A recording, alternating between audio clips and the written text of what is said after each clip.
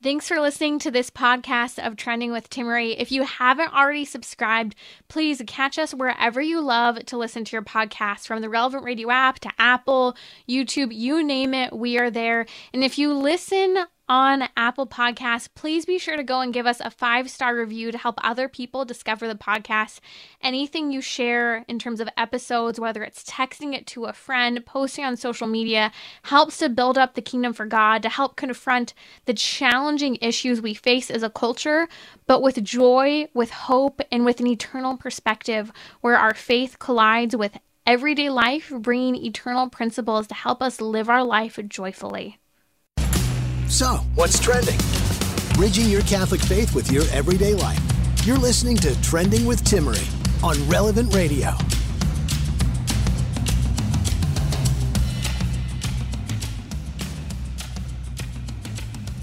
It's our weekly happy hour today on Trending. It's so good to be with you.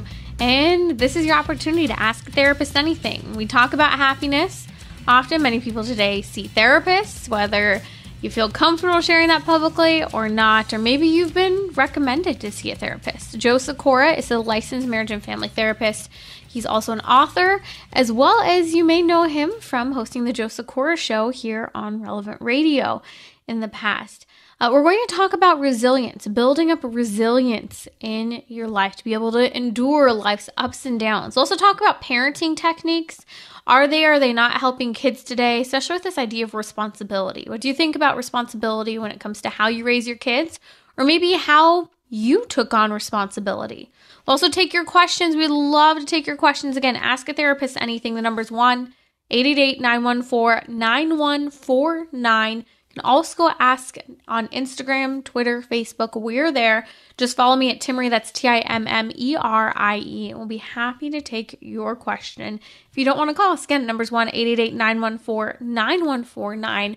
Joe Sikora is here with us, licensed marriage and family therapist in Southern California. Joe, welcome back to Trending. It is awesome to be with you. And I am particularly excited to talk about this topic of resilience. I was so excited when you said, Joe, how about we have a conversation about resilience? And I'll tell you why I think it's so important, especially right now, is because people are really suffering. People are really struggling, not just older people, but younger people, I would say, in particular, are really suffering right now from anxiety. Teen suicide is way up, anxiety, depression. And one of the things that we can do is to actually teach people, young people, older people, resilience.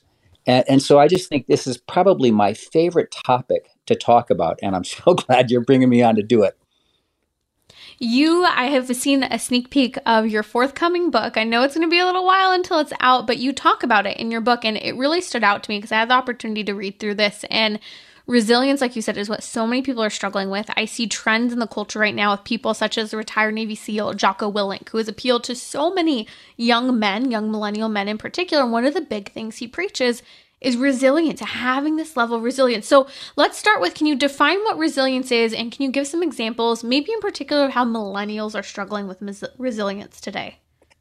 Well, I think it's a sense of feeling overwhelmed, that life is just too much and you feel like you've hit that wall. I think about it like this, metaphorically. I've worked out my whole life. I've been a runner my whole life. And the funny thing is, I hate running while I'm running. I go, this is a stupid sport. Why would anybody run? And yet I go running like a couple times a week. And every time I'm running up my hill to go do wind sprints, and it's up on the dirt path and everything, I'm saying to myself, I can't do it. I can't make it. But I keep going. I say, one more step, Joe, one more step. Keep going. And then I get to the top and I feel really great. And I think whatever your struggle is right now, if it's emotional, it's psychological, it's that sense of, I just can't do it. And you really can. And this is where I want to begin, is by saying that resilience is something that you can learn. You know, very often God calls us, right?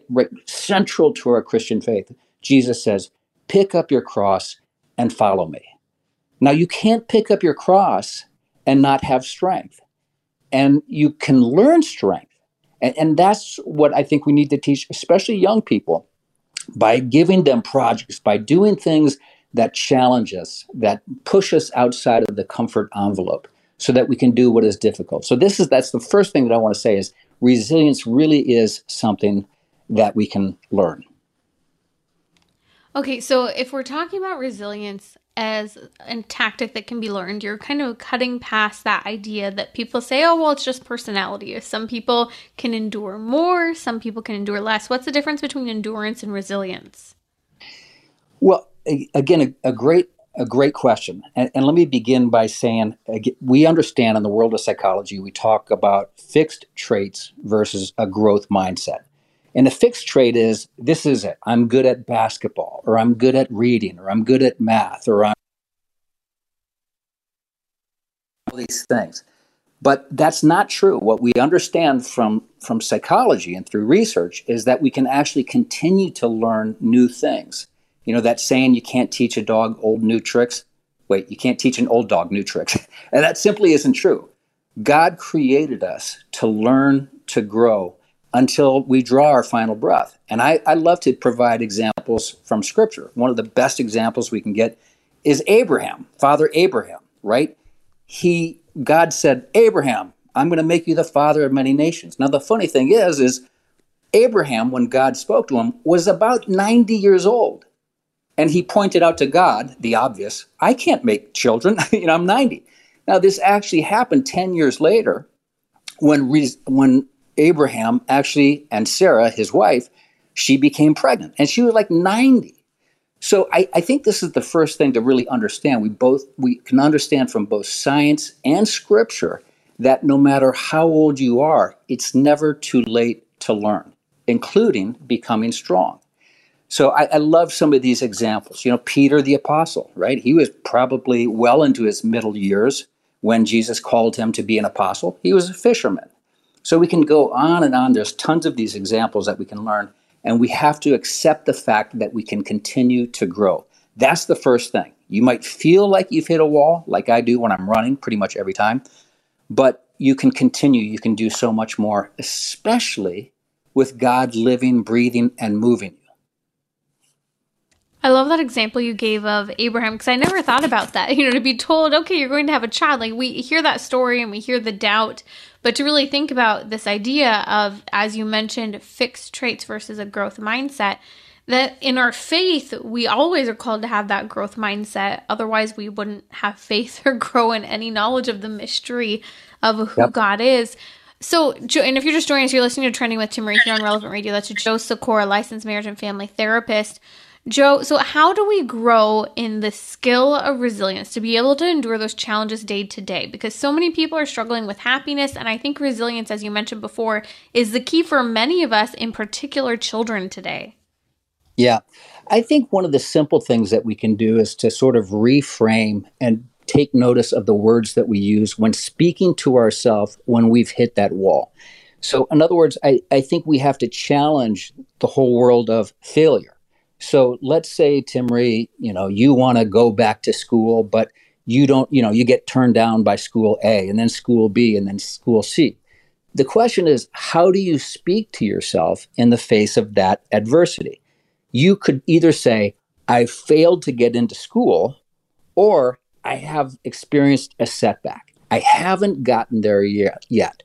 So I think just becoming aware, first of all, of the words that you use with yourself when you're encountering difficulties or picking up your cross is, what am I saying to myself? So when we say things like, oh, I'm a failure, that has obviously a really negative connotation. That cuts to the quick. That goes to the soul. It's saying, I'm no good. I'm not strong enough. I can't do this. But when you use the word setback instead, setback is something that's temporary. It's actually an opportunity to learn, to grow. It's like, I haven't gotten into this school, but maybe I haven't found the right school yet. So I think understanding what those words are that you use with yourself when you encounter difficulties, that's the first step, is to really understand that self-talk. Can you give a little bit more of an example with regard to self-talk? Because I know this is something really important in therapy that is often taught. And I think that inner dialogue is a huge part of what gets in the way of many people being able to endure day to day. And I love that technique of self-talk because we are very negative or maybe too prideful. And so being able to tone back and alter that conversation is really important. So how do you start doing that and not feel like a weirdo when you're like building yourself up, even though you naturally do this, but now you're saying to change the narrative? Well, I talk to myself all the time, and I'm proud of it. But no, you might want to be careful. But I mean those internal words. I mean, really making known, speaking that out loud. It's like when you encounter that setback, what do you say? I'm no good. I'm a loser. It will never happen. Those all or nothing kind of things that we say. That words that we use, self-talk, believe it or not, is one of the most determining factors whether or not we'll experience success in life. And I don't mean just success like getting a higher paying job, but I mean actually having a relationship that thrives. So in other words, you're married, right? You're joyfully married, you're having children. But being a married person, you also know that marriage can be difficult. You're going to encounter difficulties. So your husband disappoints you. But let's say your husband disappoints you. He does whatever it is he does. And you say, oh, I'm really upset. Now you could say to yourself, oh, this was a giant mistake. I should never have gotten married. Or you could say to yourself, wow, we're kind of disconnected here, but this is an opportunity for me and my husband to grow, to come together, to have a dialogue, and to see where we can both grow together in holiness and this relationship. So everything that we always have a running dialogue within ourselves. And I think, again, as Catholics, as Christians, we have this great advantage because even if you've been raised with a lot of self-doubt and feelings of unworthiness or I'm not lovable, we know for sure our faith says you are lovable, you are good, you are made in my likeness and image. So we can always go back and counteract all of those negative words that tear us down and say, wait a second, let me begin with the premise that God loves me as I am. And from here, I can grow.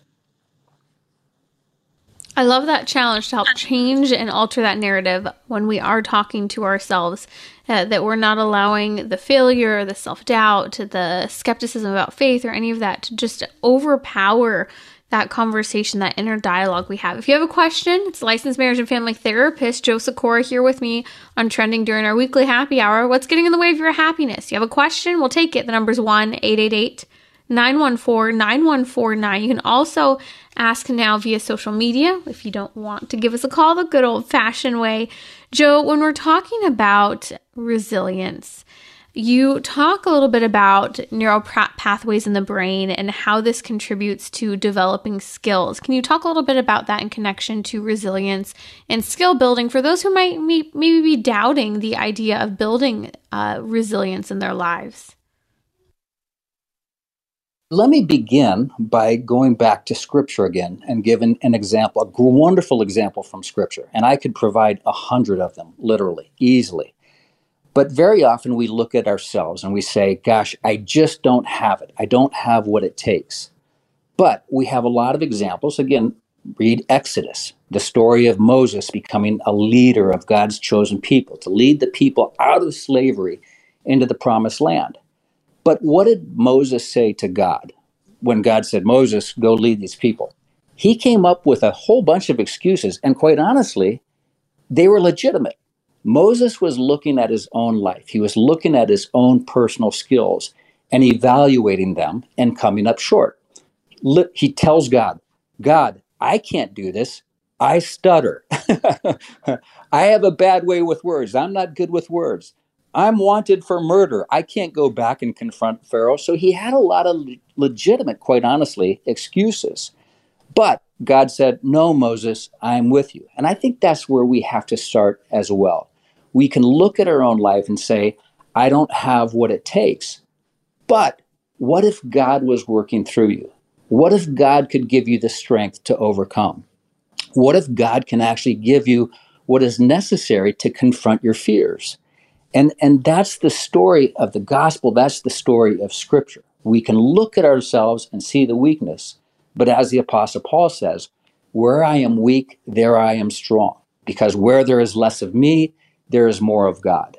So even if you feel like you're a failure, being aware of the words that you're using, being aware of how God can move through you, that makes all the difference.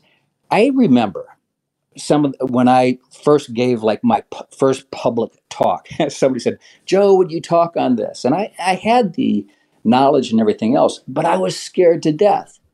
But what happened after the first talk and the second talk and the 10th talk and the 50th talk is all of a sudden I discovered, oh, this is a skill that I've been able to develop. I didn't have it initially. We don't come out of the womb great opera singers or great athletes or great theologians, but we can grow. And again, the science says you can do this throughout your lifetime.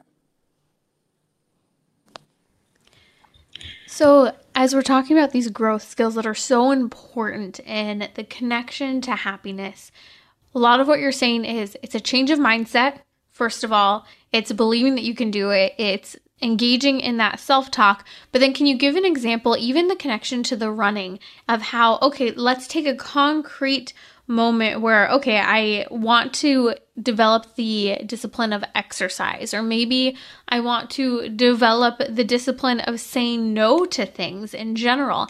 How would you go about doing that in those types of scenarios?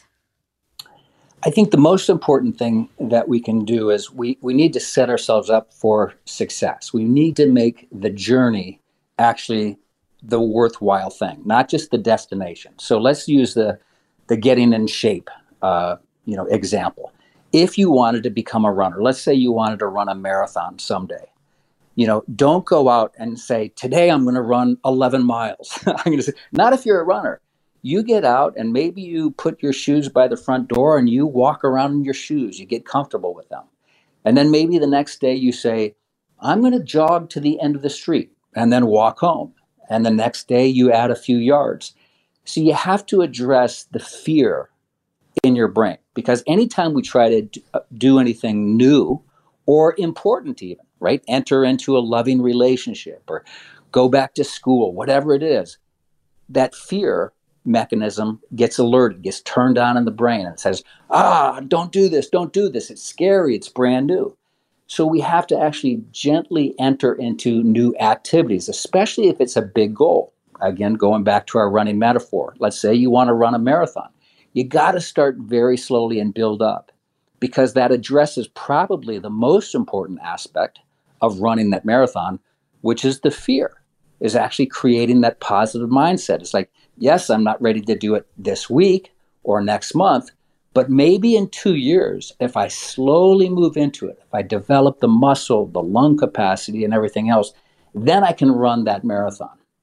So I think how we go about it, the strategy of actually approaching doing something new is really important. And the best thing, people call it baby steps. I don't like the term baby steps because it sounds like a pejorative. Incremental. Small steps. Incremental stuff. Yes. There you go. That's exactly right. Yeah. I love this, Joe, because it's saying, okay, you can build resilience, change your mindset, change your self-talk, but what you're saying is we need to face our fears and start making those small incremental steps toward that thing that we need to build resilience toward. So maybe, tonight or now is a good time to think through those things. Like what are areas I need to build resilience in? It might be in a conversation, conversations that are triggered with your spouse and you don't have a lot of tolerance for the things that your spouse might be saying. Well, what's the fear? What's the frustration in that moment? And how do I start with, holding my tongue, or maybe working on listening or working on communicating in small ways in scenarios such as that. Okay, so much I'd like to discuss on resilience, but I would like one last tip. If you're just joining us, that's Joe Sikora, licensed marriage and family therapist. You can ask him a question now, ask a therapist anything. It's our weekly happy hour here on Trending. What's getting in the way of your happiness? Number's 1-888-914-9149. So Joe, the question is this: if you have children, How do you teach them resilience? For example, maybe they're playing a sport or they're struggling with perseverance in homework. Maybe it might be, I grew up dancing and I remember my parents were really strict, especially my mom. I'd want to not quit, but maybe just not go consistently to class, to be lazy.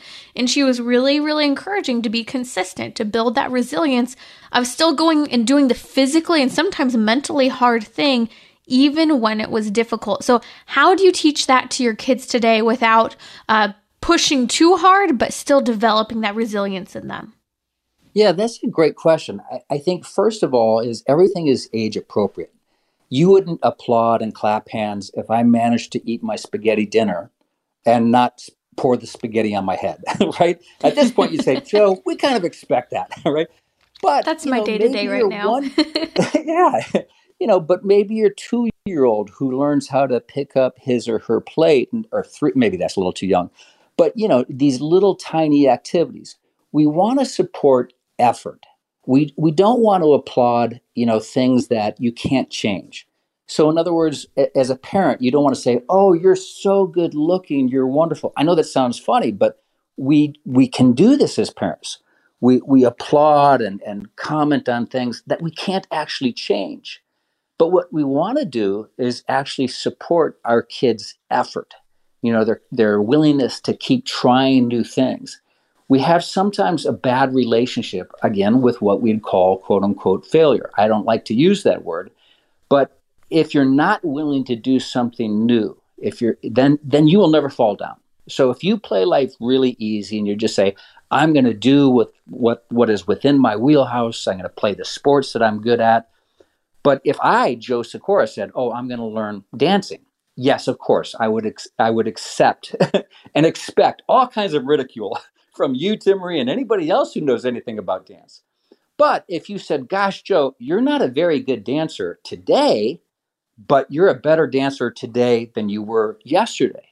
So we want to do this with our kids. We actually want to encourage them to try new things and to really applaud and support the things even when we see them not succeeding, right? Because some people are just naturally good at something. But just like you said in your dance example, which is both psychologically challenging as well as physically challenging, your mom, let's just assume she was probably a really good mom and said, hey, Timmerie, you're doing it. You're trying to do something really tough. And that's what we got to focus on. Mm. I like that challenge and that encouragement of applauding the effort as well, and even the things that are being failed at along the way, applauding the effort and not just things that aren't changeable. I like that you mentioned, people really comment like, oh, my child's so wonderful looking. Maybe they'll focus too much on that and not applaud what they're trying in a certain area. And maybe someone reduces their self-worth because they didn't develop that resiliency, and they reduce their self-worth to the way they look because that was the only thing that was ever complimented. And so their resilience in other areas isn't so strong, hence the snowflake generation. So this is why resilience is so important. Joe, you can be found at callingsong.com. That's licensed marriage and family therapist Joe Sikora. He also wrote a book on happiness, Defying Gravity, How Choosing Joy Lifted My Family from Death to Life. So we'll post a link on social media to that as well. If you have a question for Joe, we're taking questions with our therapist in-house today, 1-888-914-9149. We'll be right back during our weekly happy hour to dive more into the topic of happiness and personal responsibility.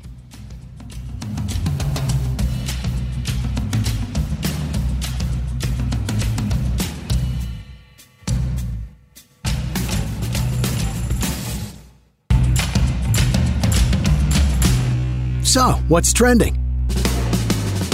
Bridging your Catholic faith with your everyday life. You're listening to Trending with Timmerie on Relevant Radio and the Relevant Radio app.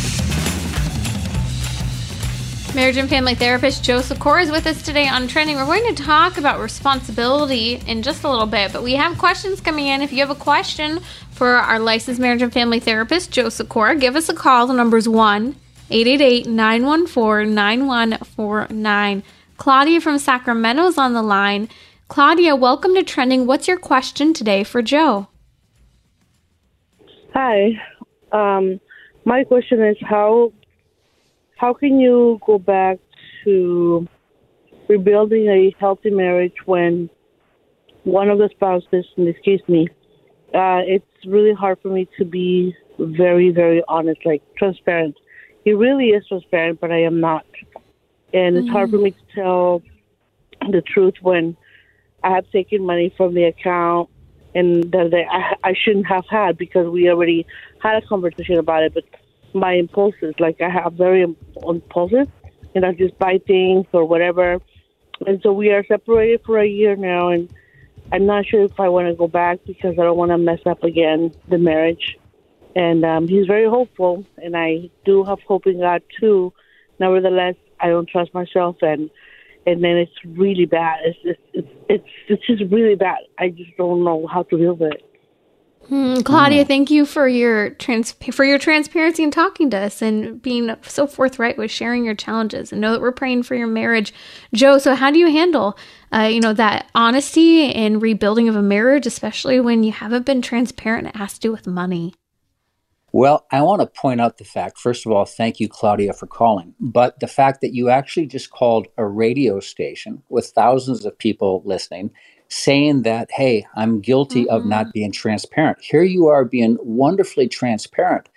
So I know you took a real risk doing that. And I want to congratulate you, because I think that's really the first step. I think a lot of times when we find ourselves obsessive or compulsive, we have to look back to, at the risk of sounding psychobabbly here, we have to look back at our childhood and see, where did I learn this? I think there was probably a time, Claudia, where you decided unconsciously, you probably weren't aware of this consciously as a child, but where you said, it's not okay for me to be honest. It's not safe for me to be honest. Maybe you weren't allowed to make mistakes when you were a child. Maybe you were punished harshly. Maybe you were told you were no good. And so you develop this mindset that now you can't tolerate mistakes, and you have this expectation that other people can't tolerate your mistakes. And you're saying your husband can't tolerate your making mistakes. But I'll quote the Apostle Paul here, Claudia. These aren't just the wise words of Joe Sikora. This is the Apostle Paul. Romans chapter 3 and Romans chapter 7, I would say roughly. Look at those. We have all blown it. We all make mistakes. We have all sinned. And yet God gives us this wonderful opportunity to grow, to become more resilient, to become more holy. When we embrace what we've done, when we accept the fact of our mistakes, but we say we can go and grow from them. You're not stuck to be there. So I would say, if you can, give your husband the opportunity to actually take you back. If he says, I'm hopeful, I want you to come back, take advantage of that opportunity. You might have to learn how to love yourself, how to forgive yourself, because until you can do that, you probably will resist God forgiving you, or your husband forgiving you. So I would really, and the second step is, I would go back. I would try to find a therapist who can help you really go back and understand, those experiences that cause you to feel shame. I'm not good. I don't trust myself. I can't do this. Because I know this for a fact. I don't just say this. I'm not Pollyanna. But I know this for sure, that you can change. You can change what you think about and believe about yourself. You can change your actions. That's God's call. And I've seen it in practice. I hope that helps. Praise God. And Joe, too, Claudia, if you're married in the Catholic Church, which I'm assuming you are, given that you're calling us on Catholic radio, but if not, you're welcome to, no matter what. I just want to encourage you to remember the grace of the sacrament of matrimony, that there is profound graces there. God wants you to be faithful to your spouse. He wants that permanence in marriage. And sometimes we need to take that time apart in really difficult circumstances to heal. But I want to encourage you to pray and remember the grace of the sacrament and the grace of reconciliation as well. That is such a healing balm to any bad habit and sin we might have, whether it's impacting a marriage or anywhere else in our life, turn to Christ at the same time as you're turning to sound therapists. So check out CatholicTherapist.com. There's also CallingSong.com, which is Joseph Corr's website as well. You're listening to Trending with Timmerie here on Relevant Radio. If you have a question for a therapist, give us a call, 1-888-914-9149. Joe, this question came in on Facebook. How do I stop nagging my husband? Joan's asking, we've been married 8 years. He feels disrespected and nagged. She said, I try balancing sharing my thoughts, needs, and the things that need to change and not criticizing him, but I often fail and really struggle when I say I won't bother him or I won't do something or complain about a particular thing. She said, he's very good at listening to me and my needs, but I know that with my ongoing criticism, it's caused him to shut down. And he says that to me sometimes as well. What do I do? Yeah. What do I do? Boy, that's a great question. You're getting a lot of great questions. I would say this, a lot of times when we find ourselves very critical of others, it's actually what we're doing is projecting what we feel about ourselves onto other people. It's kind of a fancy term, projection. But what it means is we look inside of ourselves, and again, we're not necessarily conscious of this. Like, let's say, I'm no good. Or let's just say you've been betrayed in your past or your childhood, whatever it is.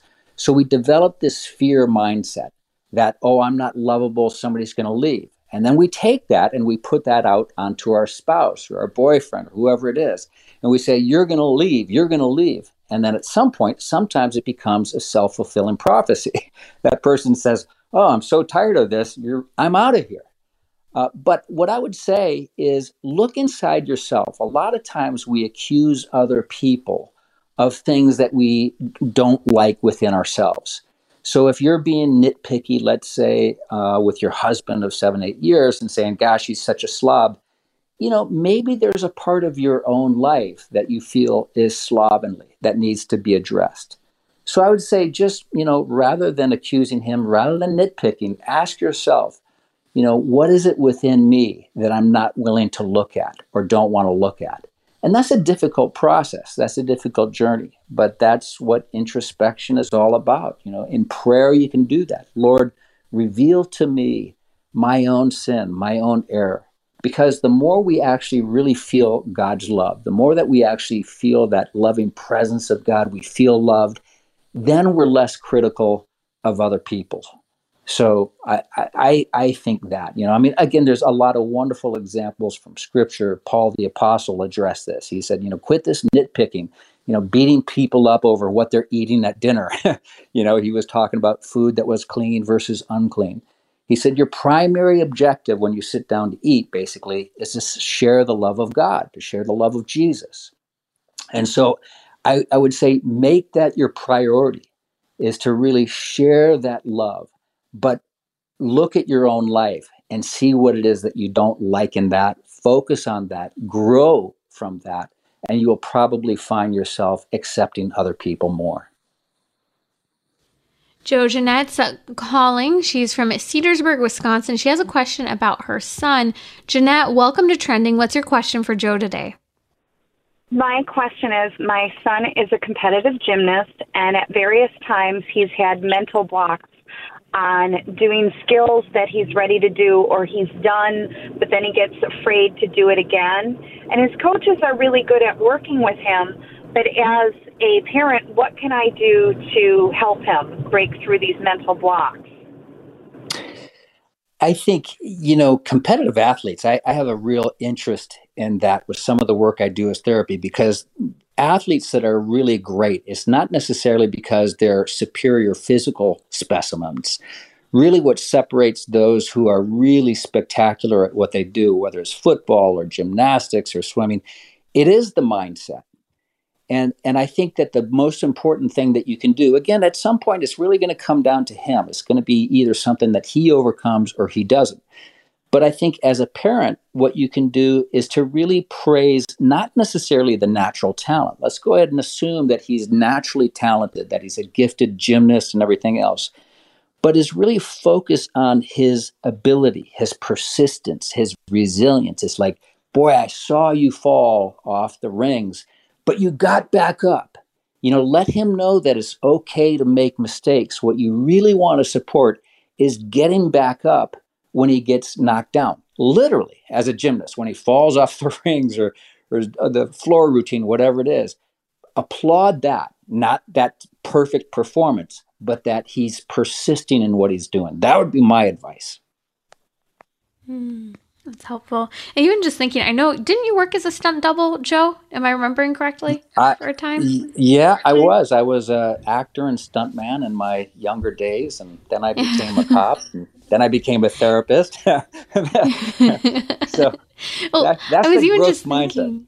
Yeah. Well, I was thinking about, your experience as a stunt double, and I was even thinking in dancing and how easy it is sometimes for fear sometimes of your physical safety to get in the way of doing things. And gymnastics is such a big thing when it comes to that fear of harm and maybe addressing, a wound or having slipped up or the nerve of that. I think of Simone Biles during the Olympics? Am I thinking the right person who stopped? I am curious for a moment. What were your thoughts on that from a psychological perspective with regard to protecting your body and at the same time, as many people complain, keeping up and caring for your team and your country that you're rooting for?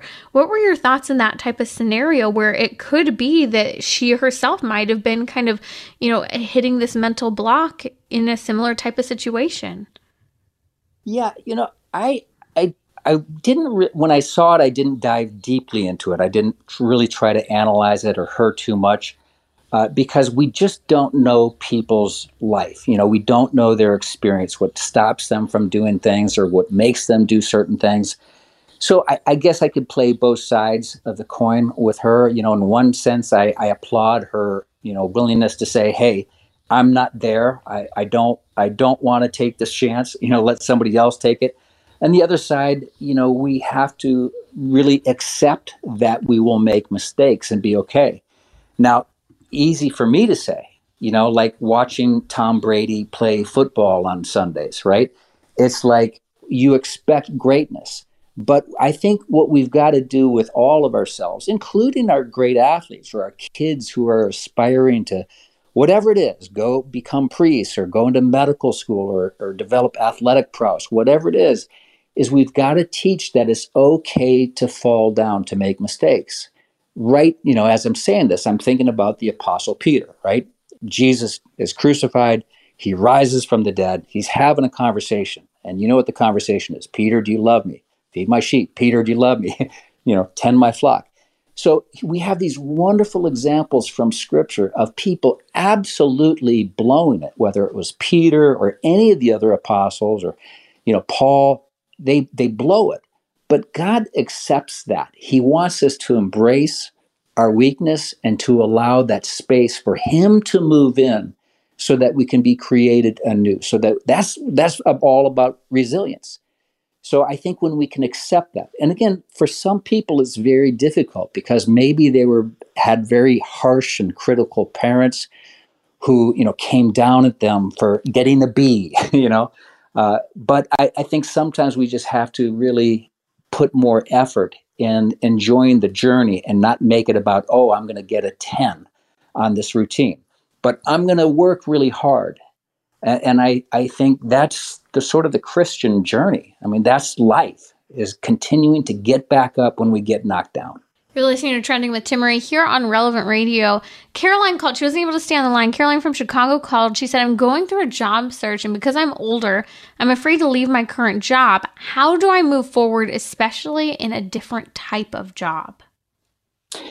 Well, I think, again, God bless her for doing it. I never want to use my life as an example because you should never follow me. I might know a few things. But, I was an actor and stuntman. I became a cop. I became a therapist. I was on the radio. I've, written and produced music. You have to accept the fact that the brain, this wonderful, magnificent creation, our body, our brain, was designed by God to constantly to learn new things and new skills. So wherever you are, that growth mindset says, I can grow. I can be more than where I am right now and do more than I am. We feel good about our lives when we actually challenge ourselves, when we do things that are difficult. If I did what was just easy, let's just say Oh, I'm going to take a walk around the block rather than run up my stupid hill today. It's like, I'm not going to get home after taking a walk around the block and say, wow, I really knocked it out of the park. That was really great. I'm not going to feel good about myself. But if I run up the hill when I don't feel like running, or when I think, oh, I can't make it, but I do it anyway, that's when we feel really great about ourselves. So we have to be willing to stretch ourselves, those stretch activities. So I would say, to that woman, go for it, do it. Start small, but recognize that God has given you the capacity to actually grow. I think it's awesome. That's Joe Sikora, licensed marriage and family therapist. You can find him at callingsong.com. Joe, I don't want to skip talking, at least for a few moments here, about responsibility. I teased this out on Friday. I was fascinated with the story that broke a couple weeks ago in light of all of the royal news lately that Queen Margaret in Denmark has stripped her 4 youngest grandchildren of their royal titles. In the statement that came from the palace, she commented, saying things such as she wanted them to have, a greater ability to follow their own existence without being limited. And it made me think of responsibility today and how many adults, in particular parents, tend to like to try to take responsibility away from their kids so that they can thrive in other areas, such as, I don't want them to have a job in college or high school, or I don't want them to have chores because I want them to thrive in academics. What do you think about this parenting technique of removing responsibility, and how is it faring for people today? I think, it's a wonderful dovetail from where we just were into talking about this. We feel really good about ourselves when we do something tough. Not when we do something easy, right? There's a dual side, a dual nature that we have. There's a part of us that seeks pleasure to do what is easy, but that doesn't make us feel good. Actually, what makes us feel good is taking responsibility and doing what is difficult. Now, I know nothing about the Queen's business. I don't follow royalty stuff at all. My wife does. She loves it. She goes, oh, I watched 14 hours at the funeral. I was like, oh, wonderful. But not me. The hats, Joe, the hats. That's where we're there I know, for. I know. She loves it all. She loves the pageantry and everything else. I just go, I'm going to go do what I hate and take a run. But I think we deprive our kids of actually really becoming resilient, of really becoming who they can be by removing responsibility. Now, in the Queen's thing, I don't know. I can't judge that if that's a good thing or not. But I would say for the most part, teach your kids, push them to try new things, to take responsibility, for what they can. We could talk about anxiety. Anxiety is trying to take responsibility for things that we can't, right? We get anxious, but those things that we can, take responsibility, make those choices and changes so that you can grow. That's been Joe Sikora here on Trending with Timmerie. You can check out his book on happiness. We post a link on social media as well as in the podcast notes for today's show. He's a licensed marriage and family therapist practicing in Southern California. Find him at callingsong.com. That's callingsong.com. I posted a link on my Twitter and Facebook at Timmerie, Timmerie. Thank you so much for joining us, Joe. We'll be right back here on Trending. Still taking some questions, but about relationships. I'll be right back in just a moment.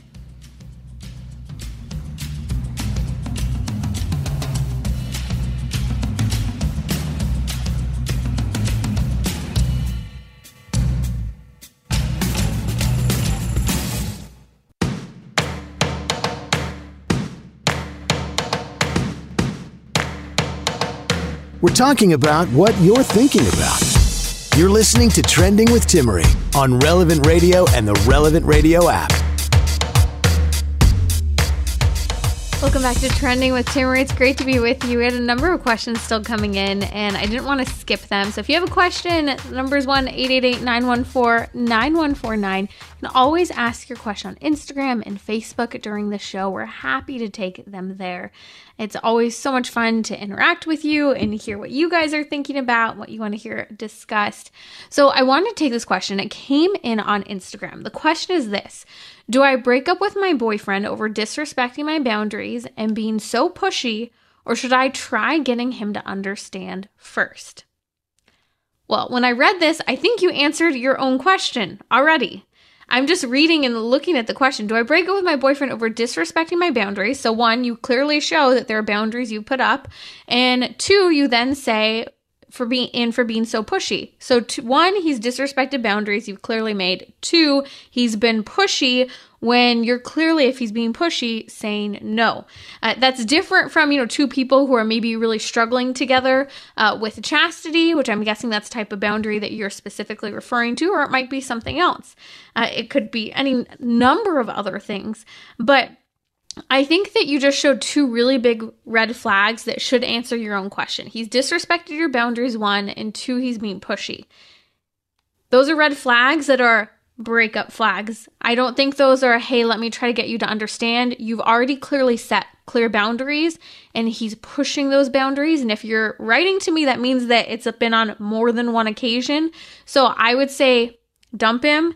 And if he wants to try and work things out, he needs to prove himself one day to be worthy of being boyfriend material again. But if he's pushing your boundaries, whether it's early in the relationship or a ways into the relationship, those are really bad signs. So I think that's a pretty simple answer. Although I will just say, if there's intimacy, sexual intimacy occurring between the 2 of you, there's a reason why you're having a hard time saying no. When we engage in sexual intimacy with someone, that draws at our emotional, physical heartstrings, and we are literally creating a chemical cocktail, bonding ourselves to that individual, and it makes it more difficult to remove yourself from that type of relationship, and you tend to make more excuses. And I think, I really recommend, especially when making decisions like this, make sure that you're getting your soul right with God. Go to confession. And if he's Catholic, encourage him to go too. I think that these are all things that we can do, and make it clear, you haven't respected my boundaries, and I just think this is a really unhealthy way to be in a relationship right now, and it's not a relationship I can be in. Done. You don't have to worry about over-explaining yourself. I think sometimes we live in a culture where we think we could just drag conversations on and on and on and on, especially when people think it's okay to text and make phone calls rather than talking face-to-face. They say things in prolonged text and phone conversations that they wouldn't otherwise say if they were in person. So those are my thoughts on that question. Another Instagram came in from May Sands on Instagram. Can you talk about first dates? What do you pay attention to? Wow, first dates, it's been a while for me. My husband and I have been together, goodness gracious, for 10, 11 years now? I don't know, I'm losing track. But I think this is a great question. First dates, different people have different ways to go about it. I think that first dates need to be casual dates. They need to not have a lot of pressure. I love what is that? The Dating Project. I really love The Dating Project and the professor that came out of the East Coast who set up kind of these guidelines for first dates. And a lot of what she talks about is first date should be simple. If you ask, you pay. I'm old fashioned. I think men should ask. Just saying. And you go somewhere public. It really doesn't need to be longer than 45 minutes to an hour. It shouldn't just be an immediate sit down dinner. And I like that because it takes the pressure off. You're getting to know someone, and it really is a recon mission. You're trying to figure out, based on very simple, light conversation and chemistry, if this is someone you want to go on a few more dates with, which at that point, after a handful of dates, you should be able to figure out whether or not you're interested in being exclusive and entering into a relationship that would lead to the discernment of marriage. So what do you talk about on first dates? A lot of people say don't get too serious. I think it's just getting to know the person, getting to know, how they interact, how they handle little things, allowing it to be very natural. I think that getting to know a little bit, about their family, where are you from? If you don't already know these questions, what did a family of origin look like? You can learn a lot in those very simple questions. Sometimes people share too much, sometimes too little. It's important to not share too much, but I think there are simple questions that can kind of get to know those things. But I guess it's been so long since I've been on a first date. I think that keeping it simple and allowing the conversation to flow without revealing too much or asking too much is important. But always pay attention to your gut and red flags. And, I always thought that my sister one of my younger sisters, when she first went on her first date with her now husband, she laid it down really clear on the first date. She said what did and didn't go, and she was saving herself for marriage, and she had clear boundaries. I always think of our celebrity and royal matchmaker, Christina Pineda, and she said, you don't necessarily have to talk about sex on the first date. And I get it, but I also respected my sister saying, hey, this is where I stand.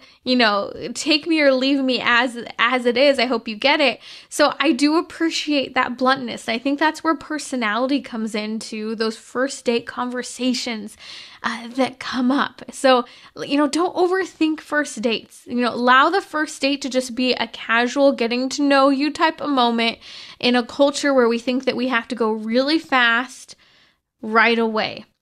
Keep it simple. Don't rush. Just watch, listen, pay attention. First dates are a good time to listen as well. But I think some things to pay attention to, if they're only talking about themselves, red flag. If they're trying to become physically, sexually intimate in the first, date, red flag. I think there are a lot of things like that. I also think family of origin things, piece of information that come up on a first date. You can usually tell if someone starts talking too much about family of origin drama, that's often a red flag to maybe steer a little clearer or cautiously proceed, seeing how that might affect the person that you've gone on this first date with and how it affects their day to day. Okay, and more questions coming in. I wish we could take all of them, and you can always ask on social media. We can take more of these up tomorrow. I'm actually really excited. Tomorrow, our guest will be Melanie Hempy from ScreenStrong.com. If you're trying to take back your life or your kid's life from the digital world, screen addiction, the tantrums that occur when you say no to a video game or take away the tablet, we're going to be talking about that and taking your questions. So if you have a question for Melanie ahead of time, let me know. Go ahead and write me online on social media at Timmerie, Timmerie. You can find me at relevantradio.com/trending. Okay, last question. Travis M. Davis asked on Instagram, top 3 Catholic books. Great question. Okay, number 1 of my favorite Catholic books that really had a big impact on me, changing the course of everything I studied in school, was Theology and Sanity by Frank Sheed. Every Catholic must read this book. It's accessible. It's fantastic. It bridges between theology and philosophy. Second book, Theology of the Body, but stop reading commentaries on Theology of the Body. Read The Incredible General Audiences by Pope St. John Paul II himself. And the third, Ignatius Catholic Study Bible, maybe. It's just an idea. Thanks for being with me today on Trending.